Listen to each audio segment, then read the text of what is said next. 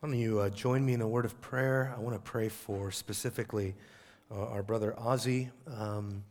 Rosales' family had to leave. Ozzy apparently needed to go to the hospital. So let's pray for him. I don't have any details, but it's just on my heart to pray for him. I know he's been battling similar issues as my wife with heart palpitations and anxiety and stuff like that. So let's lift him and Terry and the kids up. Let's pray together. Heavenly Father, Lord, we come before you now, and we know that we stand here, Lord, in your gaze and in your presence, Lord, and all things are open and naked and bare before you. And we want to pray for the Rosales family. I want to pray for our brother Ozzy. I want to lift up Terry. I want to lift up the kids to you, Lord, and give the doctors wisdom and insight into his condition and what they can do to help him. Lord, we pray for a full recovery, and I pray that you would fully restore him now and touch him in this very hour. We pray for him, Father. And Lord, we also want to pray for our time in your holy word. What a wonderful thing it is to be reminded, as we are, as such, Lord, pilgrims along the way. Lord, that we are, as Peter says, aliens in a strange land. That we are sojourners, and we are just passing through a strange land. And Father, we need reminding continually. We need to be constantly stimulated to love and good works, and we need to be perpetually reminded of the things that are for our peace and for our success. And so, Lord, we pray with this word, help us to endure. Help us to endure well. Lord, help us to take advantage of your promises. Help us to take advantage of the promise of rest. We pray these things in Jesus' name. Amen. You may be seated. Well, just like any opportunity, if you've ever missed out on an opportunity, you know how sad you feel when an opportunity has come and gone and you have missed out. I can't think of a more significant biblical example of opportunity lost than the story of the rich young ruler. You remember that story? Matthew 19, a young man approaches Jesus who has much wealth and many possessions. And Jesus gives him the golden opportunity of discipleship, tells him, sell everything that you have and come and follow me. Then the text says, the man went away sorrowful because he had many possessions. And the effect of that passage is that as the reader, there is a deeper sorrow. There is a greater grief than the grief that man felt. And the grief is that man walked away from the promises of God, and that man lost the greatest opportunity for the greatest reward imaginable. That is, in essence, what is going on here in the book of Hebrews. We sang the song today about being purified and cleansed, and that the blood of Christ and the grace of Christ is powerful enough to cleanse our sins.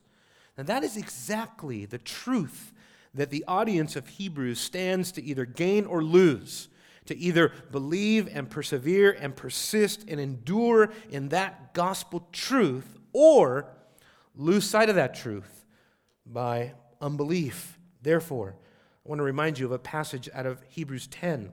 Hebrews 10:35 says, therefore, do not throw away your confidence, which has great reward. I want to just encourage us today in our Christian walk. I want to remind us, I want to encourage us, I want to give us a shot of vitality to encourage us as I prayed along the way, along the path of this pilgrimage, to remind you that why it is so important for us to be reminded of our confidence, of our conviction, of our confession, and to hold fast our assurance firm until the end is because it has great reward. And that doesn't really do it justice. Think of what's at stake, brothers and sisters, in one human life.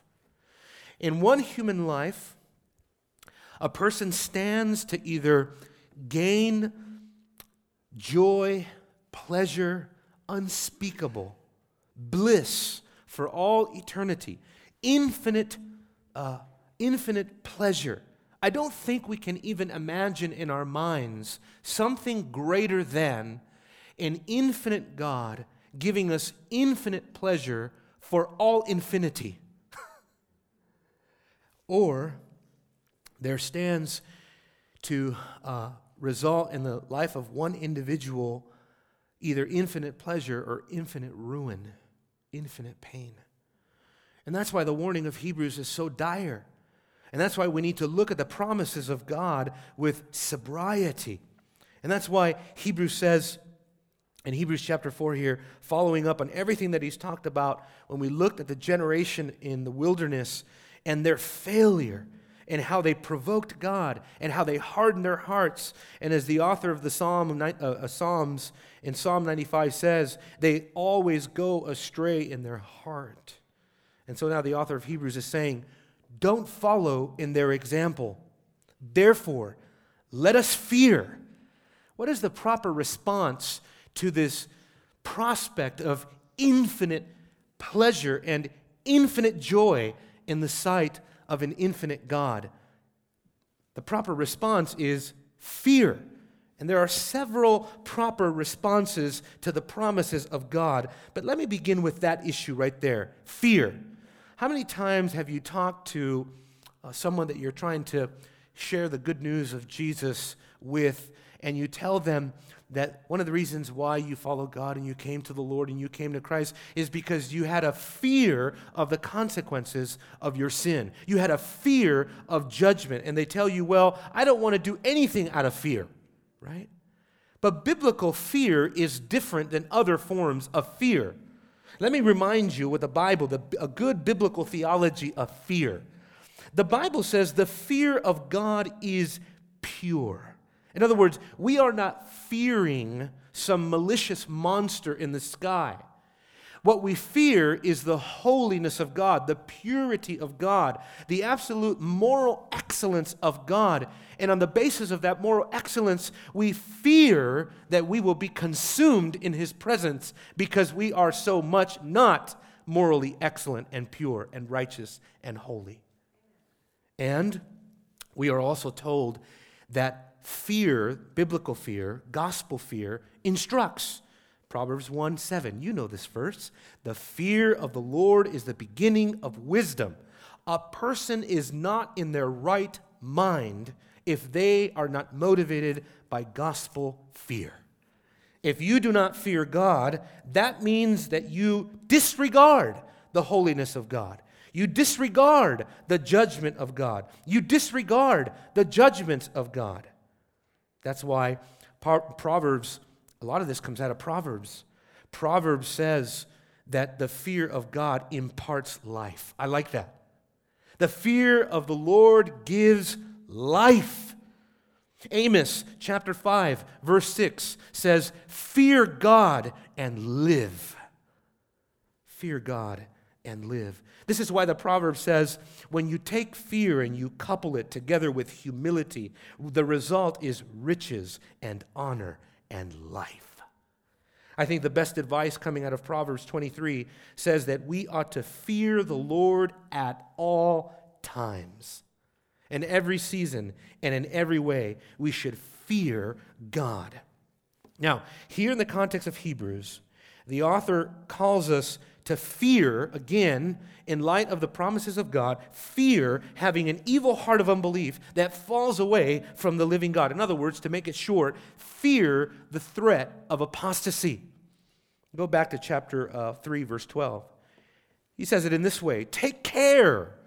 It's kind of synonymous here to what we're seeing in verse 1 in chapter 4. Fear, lest while a promise remains of entering in, any of you may fall short of it. Verse 12, take care, right? Brethren, that there be not in any of you an evil, unbelieving heart that falls away from the living God. That is the greatest spiritual catastrophe that can take place in a person's life. Apostasy, a disregard for God, His Word, His promises, His salvation. And ultimately, as we've looked, what the book of Hebrews is telling us is that everything has come to a head in God's history of salvation. Everything has come to a climax, to a culmination.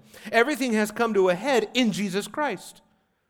God spoke long ago in many ways, in many portions, to the fathers through the prophets, but in these last days, he has spoken, past tense, and a settled, matter-of-fact way in his Son, Jesus.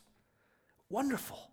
Jesus has brought the final word. Jesus has brought the final revelation. Jesus is himself the Word of God incarnate. Right? We received the law through Moses.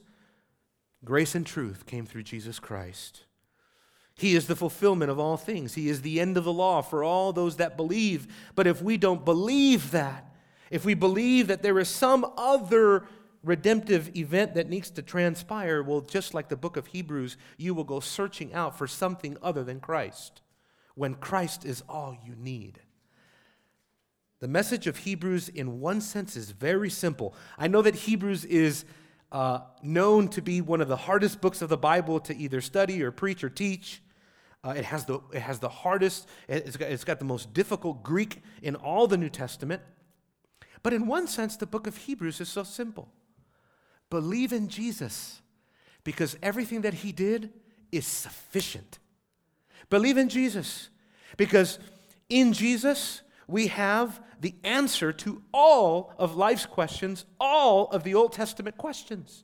Job says, if a man dies, can he live again? The book of Hebrews says, it is on the basis of an indestructible life that we will live. Because Jesus lives, we will live. All of these shadows and types that you know about so well, that I've preached so often about, find their ultimate yes and amen in Jesus Christ. And so, how should we not fear? This is what it means in Philippians 2, verses 12 and 13, to work out our salvation in fear and trembling. Beloved, just as you have always obeyed, not just in my presence only, but now much more in my absence, work out your salvation in fear and trembling. For it is God who is at work in you, both to will and to work for his good pleasure.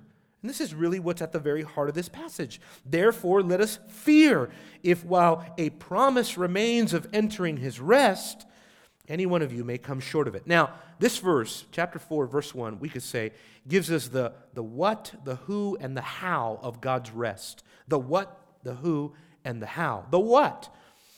The what of God's rest deals with the eschatological presence of God's rest. Again, this means that in the new covenant, that we are living in the last days where God's promises have been fulfilled redemptively in Christ. He has accomplished all that we need. He has opened up a new and living way to us through his flesh. That's in chapter 10 of Hebrews, verse 20. The who of God's rest speaks to the distributive nature of this fear. In other words, look at the text. It says that we are to fear lest any of you, or it says here, lest any of you, you have to see, all the way back at the beginning of the verse, he says, let us fear while a promise remains of entering this rest, lest any of you may seem to fall short of it. So, any of you means every single one of you. Every last one of you needs to fear. So every one of us has a personal responsibility to maintain the fear of God. And what about the how? What about the how? The how deals with how it is precisely that you will forfeit the promises of God. In short, he says here that you will fall short of it. Again, through unbelief, with an evil, unbelieving heart that does not obey the gospel. It is the person for whom nothing is enough. You remember the wilderness generation? No matter how many things God did, he gave them manna, he gave them water, he gave them a sign, he gave them covering during the day, he gave them light at night. And no matter what God did, that generation continued to grumble, they continued to complain, and they continued to undermine God's promises and his provision. In the same way, if we grumble and complain at what God has provided in Jesus Christ, we will fall short of God's rest. God's rest. But not only do the promises of God lead us to fear, lest we fall short of it, therefore it's also a call to fight. I want to talk about fighting in the faith. You know, faith is a fight. And so many people fail at this point. They think that Christianity is going to be a walk in the park. Have you ever thought about your Christian life that way? Oh, I know we might know it theologically, but sometimes it takes a certain circumstance to really jolt you into reality, to recognize that this life is exactly what the Bible says it will be. It will be difficult. It will be hard. Jesus said in this life, you will have trials, you will have tribulation. That is a gospel promise that you probably won't find in your Bible promise book. But it's there because it's there for our good. It is there for our good. Faith is a fight. Faith is not easy. It is often complex, difficult. Sin complicates everything. It makes it difficult for us to persevere, and sometimes persevering can be downright arduous, hard. Faith is hard work. Christianity is not a call to become spiritual and then put it into neutral. We can't be passive the way that we engage the Christian life. We must be engaged. We must be proactive. We have to be willing to, as the Bible says, work out our salvation in fear and in trembling. Now, many people have learned the lessons of faith's fights, but no one has come out of faith unscathed. I'm reminded of the biography of Charles Simeon. I was thinking of Charles Simeon, his fight of faith, his endurance. If you don't know, Charles Simeon was a pastor in Cambridge, England, back around the turn of the 19th century. So you're going back, he was born in 1759, he died in 1836, and he was the pastor of Trinity Church in Cambridge. Well, Charles Simeon is very famous for his perseverance, for his endurance. He was a pastor there for 54 years. And you might say, well, that is an incredible, remarkable accomplishment. But it is not the duration of his ministry that is so impressive. It was the nature of his ministry. If you've read anything on Charles Simeon, you will know that Charles Simeon was given a very difficult pastorate. I am so thankful when I look at Charles Simeon's lot of ministry. Charles Simeon was opposed by his church from the very outset. Imagine pastoring a church where the people don't like you, where the people are opposed to you, where the people don't respect you, and where the people make it known that they don't like you and they don't respect you. Well, there are some really, really amazing stories in the life of Charles Simeon. At some point, Charles Simeon was even blocked from preaching the Sunday evening service. He had to come up with a later evening service to get around the preaching committee so that he could preach his own service in his own church. And even then, some members would show up at the front of the church, lock the doors to the church so no one can get in to listen to him. These are the kinds of things he had to deal with. Obviously, these old historical churches, most of them have pews. They don't have soft little, individual chairs like this. They had big wooden pews, and those pews had little iron gates at the edge of the pews. Kind of cool, right? I wish I had my own iron gate at my pew sometimes. Anyway, but maybe not after this example, because one of the things they would do is they would lock the gate so that in those services, people couldn't use their pews.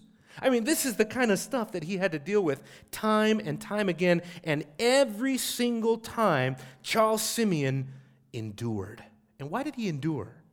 He endured because he believed that God had made a great promise to him.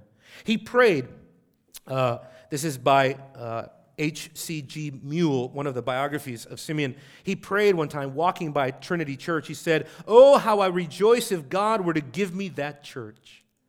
He prayed in his heart, "Oh, that I might preach the gospel there and that I might be a herald for him in the university," because it was right there at Cambridge. But God answered that prayer. He answered Simeon's prayer, and his entire ministry for 54 years, he never lost sight of the promise that God would be with him and that God would be all that he needs. And the same thing for us. we can't lose sight of the promises of God. No matter how difficult our circumstances. Think of Simeon's circumstances. It wasn't because his circumstances were easy that he held on to the promise, that he endured for 54 years. The same thing for us. It is not because our circumstances are going to change that all of a sudden the promises of God are becoming more appealing to us. Regardless of how our lives change, brothers and sisters, and change they will. Change they will. When I'm out preaching the gospel and sharing Christ with people, I often tell them, and I remind them, doesn't it bother you, I ask folks, doesn't it bother you that one day everything that you hold dear, everything that you love, your family, your friends, your possessions, everything will be taken away from you at death? Everything. But to turn that on yourself and to ask yourself that question, one day life is going to take a turn that you didn't expect. One day life, and I'm always reminded at this when I'm doing funerals, when I look in the eyes of people. I love preaching funerals because people are so aware of eternity. And I look in the eyes of these folks, and some of them are just jolted. They're just shocked.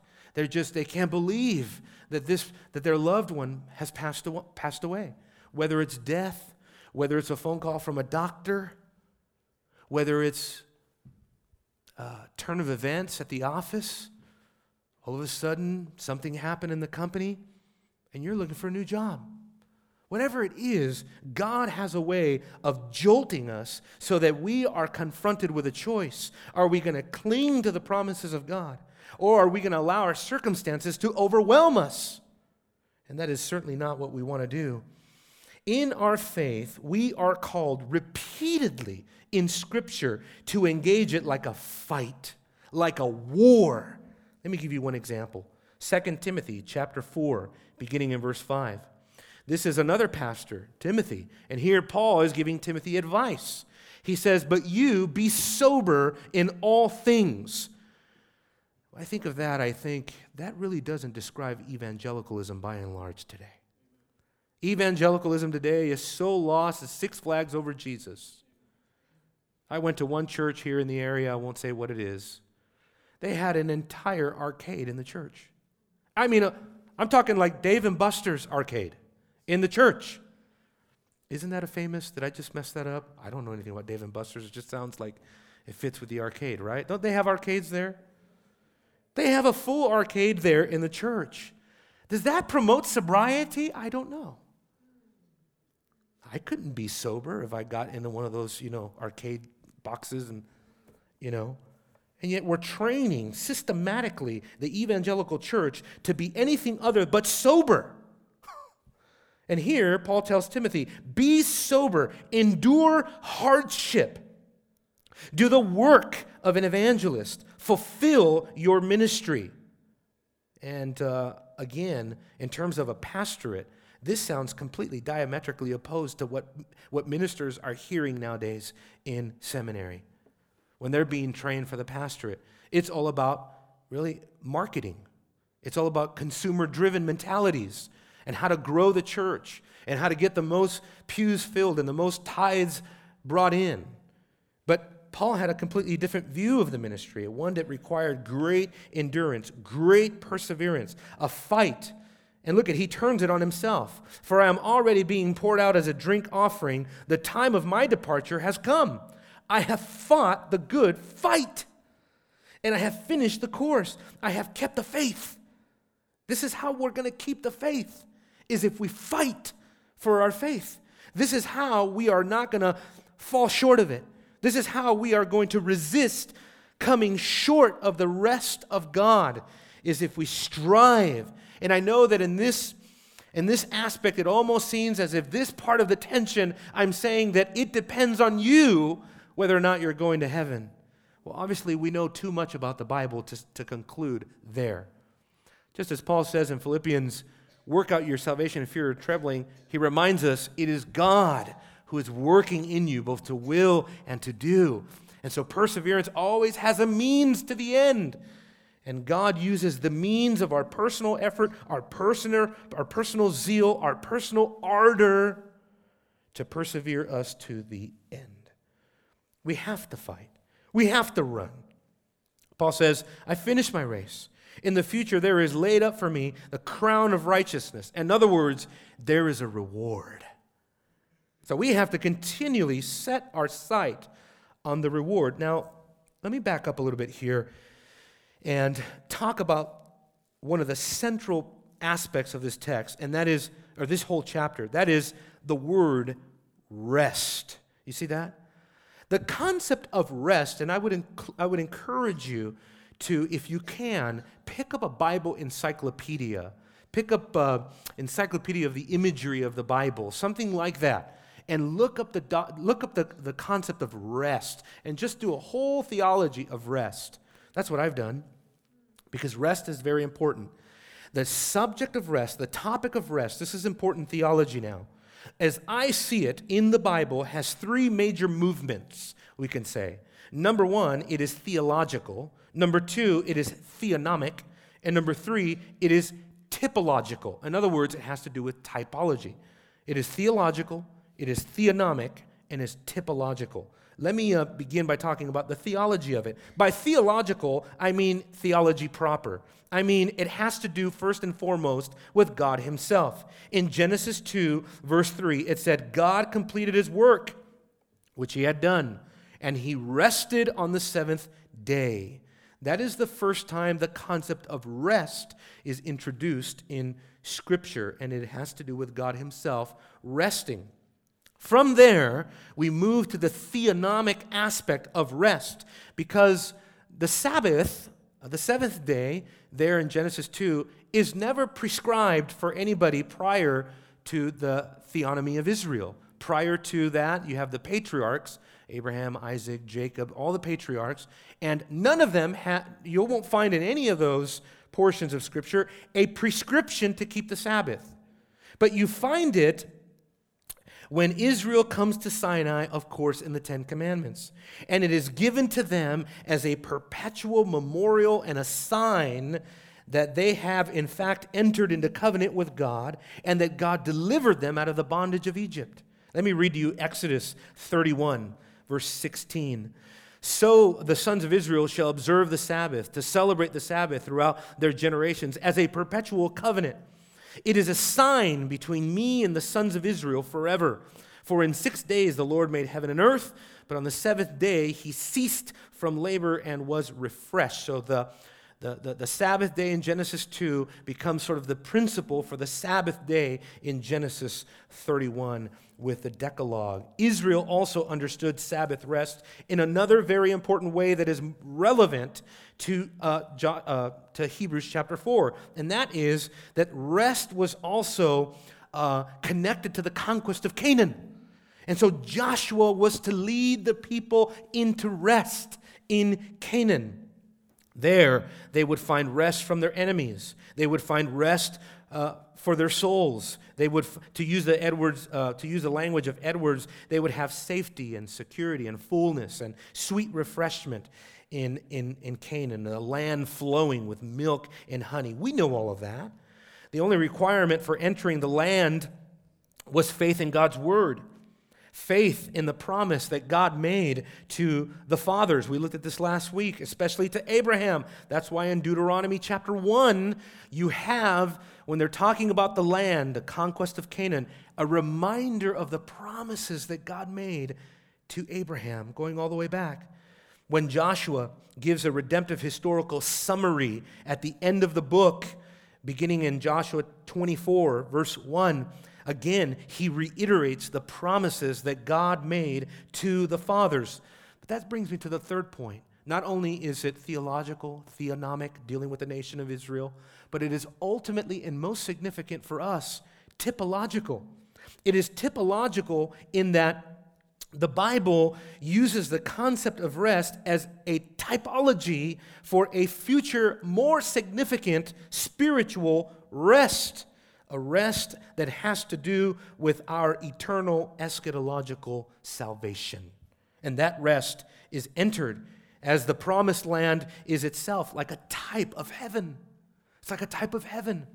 And so when the author of Hebrews is saying here, there remains a rest to be entered, There's a promise remaining of entering his rest. He is not talking about Sabbath observance. He is not talking about going back to the theocracy of Israel. Oh, no. He's not even talking about going back to the land of Canaan. We know that because if you look at verse 8 here of chapter 4, it says, if Joshua had given them rest, he would not have spoken of another day after that. You see that? So Joshua, Canaan, the promised land, opens up the possibility of greater rest for us one day.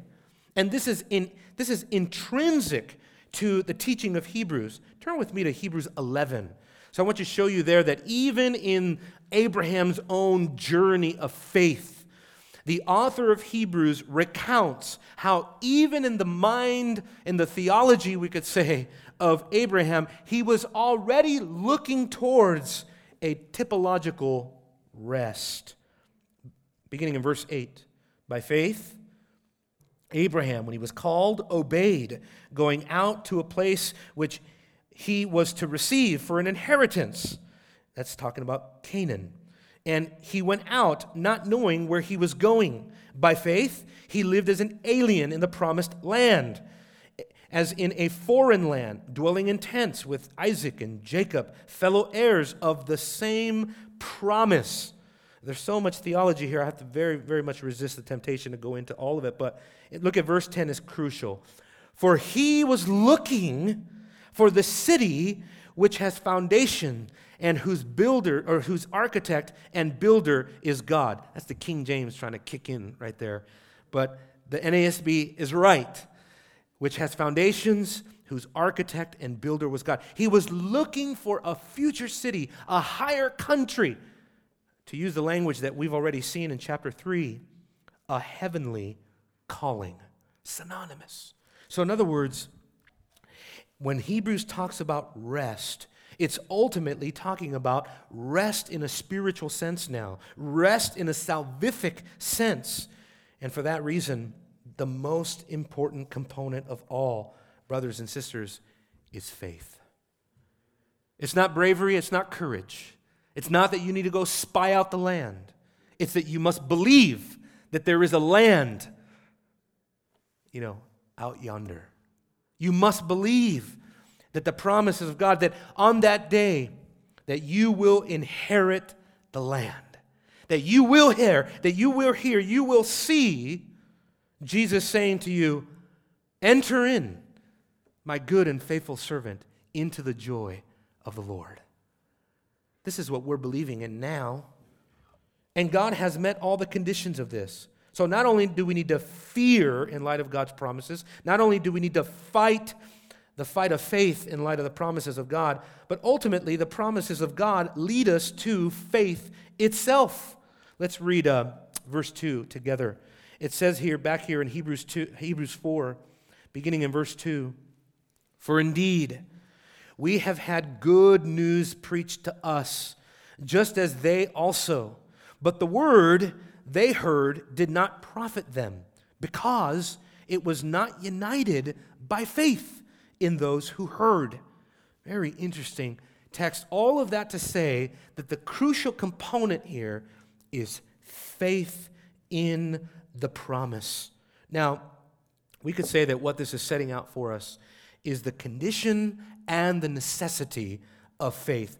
What is the condition of faith? The singular condition of faith is the Word of God. It is the Word of God that must first be there so that faith can be united to it. In other words, you cannot come to know Christ without the Word. You cannot come to know Christ without the gospel. There are some evangelicals that would go so far as to believe that a person can be saved apart from hearing the gospel. Have any of y'all heard that? I have. I have heard folks say that as long as a person responds to the measure of light that has been given to them, God will respond to that act of faith, and He will give them the righteousness of Jesus Christ, even if they've never heard of Jesus Christ. I have heard very popular, very well-known, very reputable apologists and other people say those very words, that a person can actually be saved apart from a knowledge of Jesus Christ. And if that is true, we encounter all sorts of problems. Number one, you are at odds with the Bible. Romans chapter 10, verses 16 and 17. As there, Paul is talking about Israel's failure to believe in the message that came with the prophets. They did not all heed the good news. As Isaiah says, Lord, who has believed our report? So, faith comes by hearing, and hearing by the word of Christ. The condition of faith is the word. That is what faith needs for it to be complete. On top of that, if people did not need the word, if they did not need the gospel in order to be saved, then missions is actually an enterprise where we jeopardize people's chances of coming to God. Because once we impart the knowledge of the gospel, then they are accountable to what they've heard. According to that logic, it'd be better to leave people in a state where they are in isolation from the Word of God, that perhaps they might believe in the creation, they might see the creation, respond to the creation, and the Creator could save them apart from the gospel of Jesus Christ. Well, no, that is absolutely the opposite of what the Bible teaches. God has ordained all of our times and places of habitation. God reveals His statute. Psalm 47, if you look at Psalm 47, verse 20, the psalmist makes it very explicit there. He says He reveals His statutes to Israel, and He has not dealt that way with any other people. Praise the Lord. So the people of God in the Bible have no concept whatsoever of a person coming to faith in God without Jesus Christ and coming to salvation. No, it is absolutely important. I remember preaching a conference not too long ago here. I think it was last year, year before, where I was talking about evangelism, and I was speaking to a crowd of evangelistic people. And many of them are very familiar with the use of the law in evangelism. And I have heard over and over again by certain people over the years that sometimes I just leave people with the law because I don't see humility or I don't see conviction. And so what they need is the law. They don't need the gospel. We didn't get that far. And I made a point, and I was shouting at the top of my lungs, preach Christ.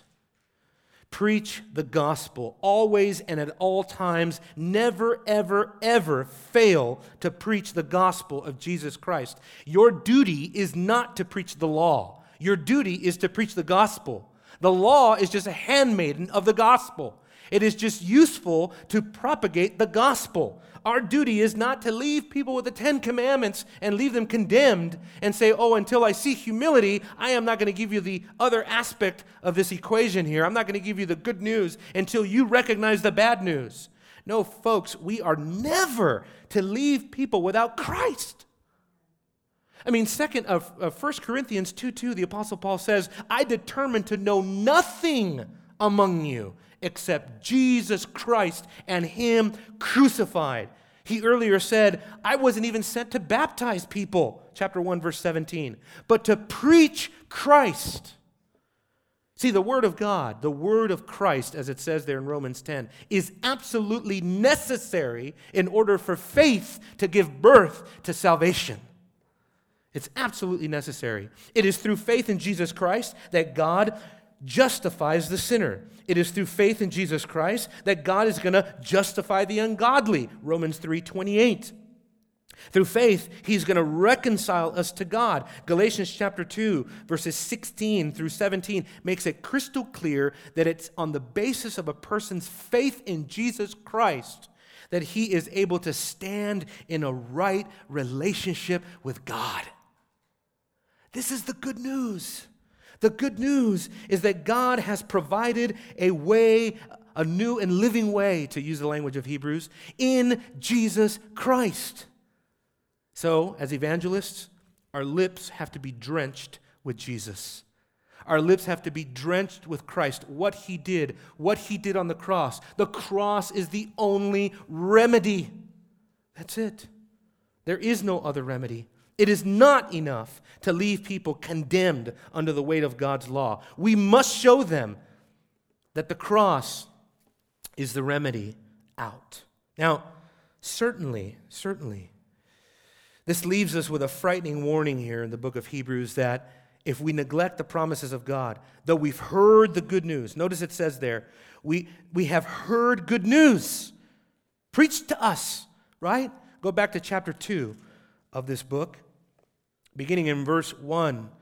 For this reason, we must pay much closer attention to what we have heard. Well, so when Hebrews says we have had good news, it's the same thing as chapter 2 saying the things that we have heard. Do you know that the word gospel, euangelion, is not found in the book of Hebrews? The word gospel does not appear in the book of Hebrews anywhere. But there are many gospel equivalents that point us in the same direction, that point us to the necessity of Christ as our atonement, Christ as our mediator, Christ as our prophet, priest, and king. That is what the book of Hebrews does. It is without mentioning the word gospel, it is a marvelous exposition of the gospel. That is what's so wonderful. So we've looked at, this is what it looks like for people to forfeit the promises of God. If they don't mingle the word with faith, then the promises of God slip out of their hands.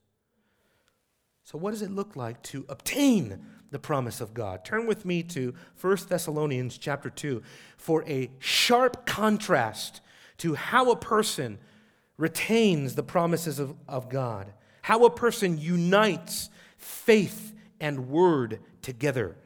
1 Thessalonians chapter 2, verse 13. What a marvelous, marvelous verse.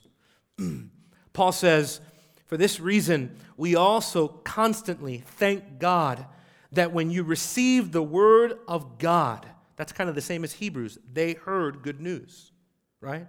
You received the word of God, which you heard from us. You accepted it not as the word of men, but for what it really is, the word of God, which also performs its work in you who believe. There are three aspects of saving faith, brothers and sisters, and this is important for your theology. Understand that saving faith turns on three pivotal points. A person must understand the facts of the gospel. They must have a mental assent to the gospel. They must agree with it, but then ultimately they have to trust in the gospel. It's what the reformers used to call notitia, referring to the mind, assensus, referring to conviction and agreement, and then fiducia, which is the Latin word for trust, right? And you cannot have one without the other. You can't have trust without knowledge. That's fideism. That means that you're trusting in something you don't even understand. You cannot have assent, agreement, and not have trust. Because how many people have you met in your life that say, oh, I believe in that, but they don't live like it? That means they don't have trust, right? They have not relied upon the gospel. They have not given themselves to the gospel. Oh, they know the gospel. They even agree with the gospel, but they do not commit to the gospel. Now, this is what faith is all about. This is what true saving faith is all about. Now, we should conclude here with a very practical point I think that Hebrews is making, and that is that the audience of Hebrews had the word.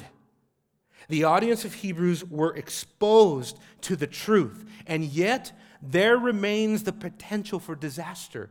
I find that to be amazingly practical. Because how many people have the word? Oh, I mean, my goodness, we have the word today in ways that are almost boggle the mind.